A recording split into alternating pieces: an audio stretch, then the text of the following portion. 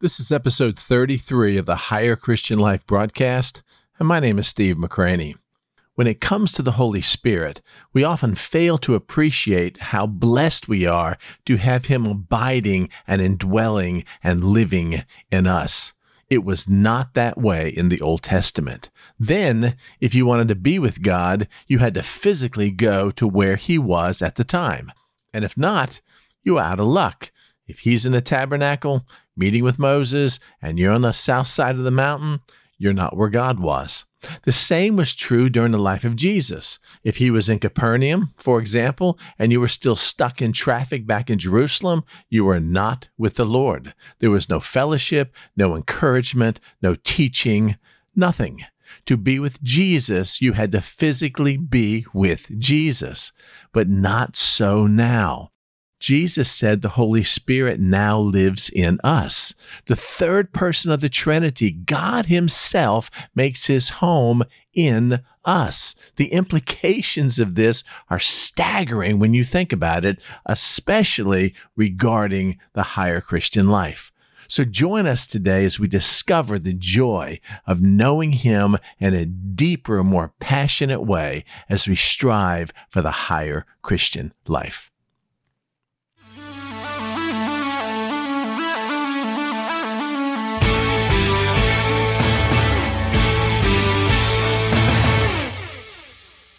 We've been talking about these three truths that'll help you work through the guilt and shame that comes from trying to live the higher Christian life in the flesh and continually failing. For review, truth 1 states that we are incapable of pleasing God or producing anything good with our flesh or by our own efforts because it's connected to our sinful nature, no matter how hard we try. And as we shared with yesterday, if you have trouble coming to grips with truth number 1, you need to go back and review Romans 7, especially verse 18. In truth number 2 that we spoke about yesterday, we see God giving us the Holy Spirit to live and dwell in us in order to, as it says in Philippians 2:13, to will and to do for His good pleasure. In other words, as we discovered, the Holy Spirit is active in us to accomplish what God has predestined in us simply for His good pleasure, or to use a common vernacular, because He wanted to. And what He predestined in us is to be conformed to the image of His Son. We find that in Romans 8:29. Conformed, literally to be similar in essence or nature to the image or an exact representation of His Son. God has a plan for our life, and the plan for our life is for His children to be just like Jesus, just like His Son. I mean, that makes sense, doesn't it? Don't we, as parents, want our own children to grow up and reflect in their lives our nature, our values, our faith, our virtue, kind of an extension of ourselves? Why would God be any different?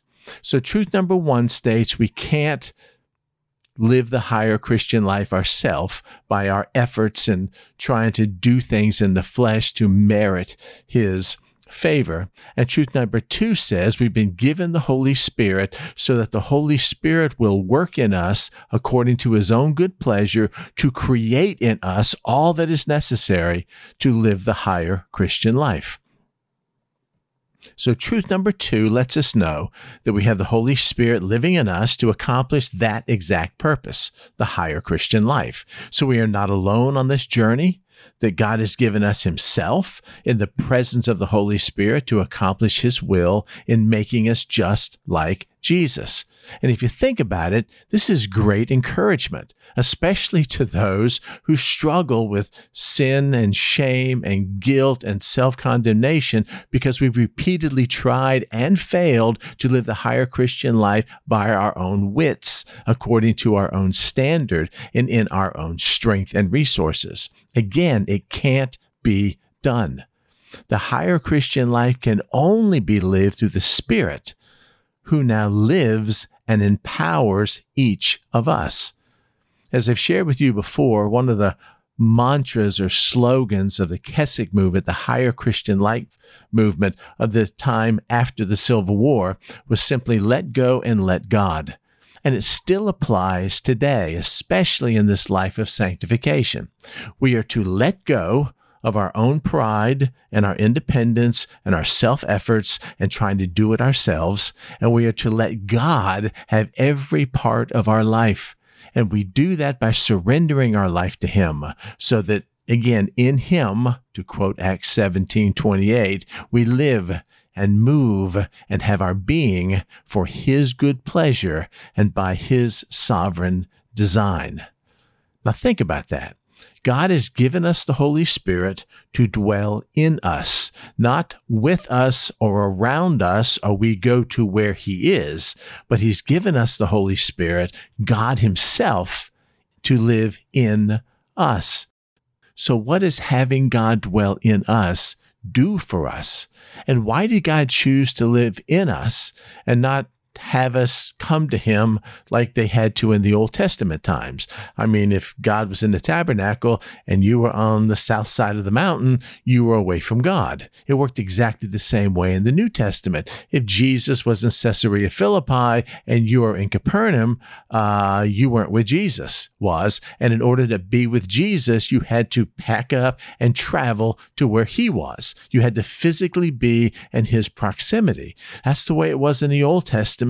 That's the way it was during the life of Christ, but it is different today. And this is where the wonders of the higher Christian life become real to us, and our confidence begins to grow to the point that we truly can believe what it says in Philippians 4:13, that we can do all things through Christ who strengthens us, because He actually lives in us in the person of the Holy Spirit.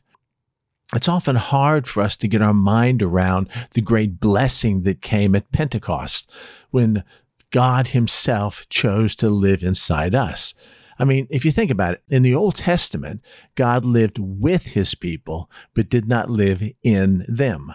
I mean, He only met with a few select in the tabernacle, and they in turn would come out and tell others what the Lord said. Moses would go into the tabernacle. He would meet with God. The Shekinah glory would come down. The tent would be illuminated. The Shekinah glory would go up. Moses would come out. His face would glow. It's like this residual anointing that he had from being in the presence of God, and the people would be afraid, so he would cover his face and he would say, "Thus saith the Lord." In the Old Testament, God communicated His message to His prophets, "Thus saith the Lord," but not to Frank the barber or some guy down the street, not to everybody, just to His prophets. In the Old Testament, the Holy Spirit came upon men for a season, for a short period of time, or for a specific purpose. And once that season was over, that time was over, or the purpose was accomplished, the Holy Spirit was removed. We see this in the acts of Samson. He had great strength. He accomplished what he wanted to do. He lost the presence of the Holy Spirit, cried for it at the very last time, and all the Philistines died. I mean, Samson did not have the Holy Spirit on him all the time, just when God wanted to use him to do something magnanimous. We see this in the life of Saul, who was anything other than a godly man. And the Holy Spirit came upon him, and he prophesied, and then the Holy Spirit was removed, and Saul was the same guy he was before. And we see this over and over again in the Old Testament. The Holy Spirit comes, works, ministers, empowers, and then goes away. In fact, if you think about it, it's the Holy Spirit falling and empowering ordinary men that made these ordinary men heroes of the faith that we honor today. They weren't noteworthy men before the Holy Spirit. It was the Holy Spirit who changed their lives. It wasn't based on their personal charisma or courage or charm or where they went to school or how tall they were or how much money they had. It was the Spirit who transformed these ordinary men into the beacons of light, the faith that we talk about in the book of Hebrews, who lived their life of faith empowered by the Holy Spirit even during troubling times. Again, think about what the Holy Spirit does. When David, in the Holy Spirit from me, we look at that today and interpret that as him referring to his salvation. But he's not. He's talking about the intimacy he had with the Lord that was fostered only by the presence of the Holy Spirit in his life, who was not there to stay forever, but was only there for a season. And it was the Spirit that gave David the inspiration to write so many of the Psalms. It was the Spirit of God who imparted his wisdom to Solomon that we see so evident in the Proverbs. It was the Holy Spirit, for example, who emboldened the 3 Hebrew children to clearly defy the orders of Nebuchadnezzar, even to the point of death. And it's the same Holy Spirit who lives in you. Listen carefully, not for a season, but permanently, never to leave. So what does that mean? Is it something more than theology? And how does it help me become an overcomer of this higher Christian life and my failures of trying to live this higher Christian life in the flesh? Listen very carefully. Before Jesus was ascended into heaven, in Acts chapter 1, verse 4, he made this statement to his disciples, and he commanded them, quote, not to depart from Jerusalem, but to wait for the promise of the Father, which, he said, you have heard from me. Don't go home. Don't do anything until you receive the, quote, promise of the Father, which I've already told you about, which you have heard from me. And this wondrous promise of the Father was the coming reality that God was not going to be with them or around them or available to them, but he was now going to live in them in the person of the Holy Spirit. They would never have to go to where God was to meet with him, for he is always in them forever. And of course, this was incredibly fulfilled in Acts chapter 2 at Pentecost. I do want to give you a side note here that if you would like to do a very interesting kind of homework study, log on to Blue Letter Bible or some sort of Bible reference online, or just look at your own scripture and look at the phrase, in Christ. In Christ. We are in Christ, and Jesus in John 15 says that he is in us. We're in him and he is in us. Watch how the New Testament develops that phrase, in Christ, and do a study on that and see the unbelievable blessings that come from being in Christ. We're going to do a session sometime in the future about being in Christ, but you might want to get a foretaste of that now. Back to Jesus and the Holy Spirit. I want you to consider these words about the blessing that Jesus promised about the Holy Spirit living in us, in his disciples. This is from John 14, verse 16 through 18. John 14 is a marvelous picture of Jesus' promise about the Holy Spirit. Here's what he says. He says, and I will pray the Father, since I'm going to be taken away from you, and he will give you another helper. The word is allos.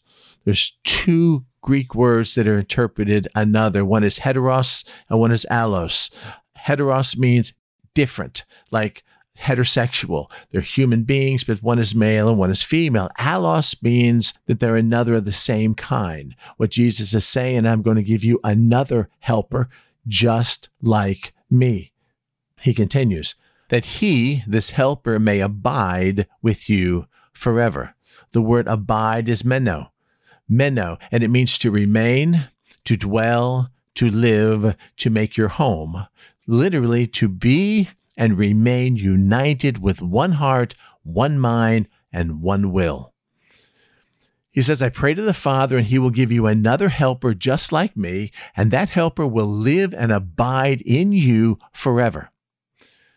And then he defines who that helper will be, the Spirit of truth, whom the world cannot receive because it neither sees him nor knows him. But you know him. How, Lord? How do we know him? For he dwells, that's exactly the same word as abide used earlier, for he dwells with you and will be, listen carefully, in you. He currently abides with you, but will be in you. I will not leave you as orphans. I will come to you. And he does in the presence and person of the Holy Spirit. So one last thought before we close for today. Jesus said that the Spirit of truth, the Holy Spirit, now dwells with you. That's present tense, but will be in you, future tense, at some point in time yet to come. This promise of the indwelling of the Holy Spirit was the promise of the Father Jesus spoke about in Acts 1:4, and it was powerfully fulfilled on the day of Pentecost, as recorded in Acts chapter 2, what we know as the birth of the church. Sum it all together. If you're a believer in Christ, you have the Holy Spirit, the very God of gods, living in you.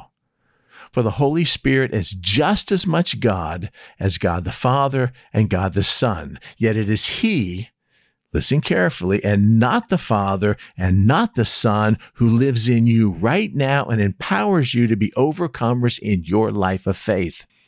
Therefore, as Truth 2 states, it is by the Spirit that God will do whatever is necessary to bring you into the conformity with His Son. Romans 8:29, to conform you to the exact representation of His Son, according to His good pleasure, which is truly the very definition of the higher Christian life, to be like Jesus. So be encouraged, even in the midst of your desire to quit and desire to stop trying and the belief that you'll never achieve this life. You right now have everything you need to live the abundant life Jesus promised in you today. And the Holy Spirit who is in you is not out there, somewhere far away, playing hide and seek and revealing Himself only to other people and never to you because they're more worthy and more deserving or faithful than you are. None of that is true. He lives in you right now. He empowers you from within right now, and He comes with spiritual gifts to impart to you right now. And all you have to do to live this life is to ask. And asking is done in the form of total trust and surrender and yielding to Him. Let me ask you, will you do that today and begin this journey of the higher Christian life? I pray that you will. I hope you've been blessed today, and we'll continue tomorrow.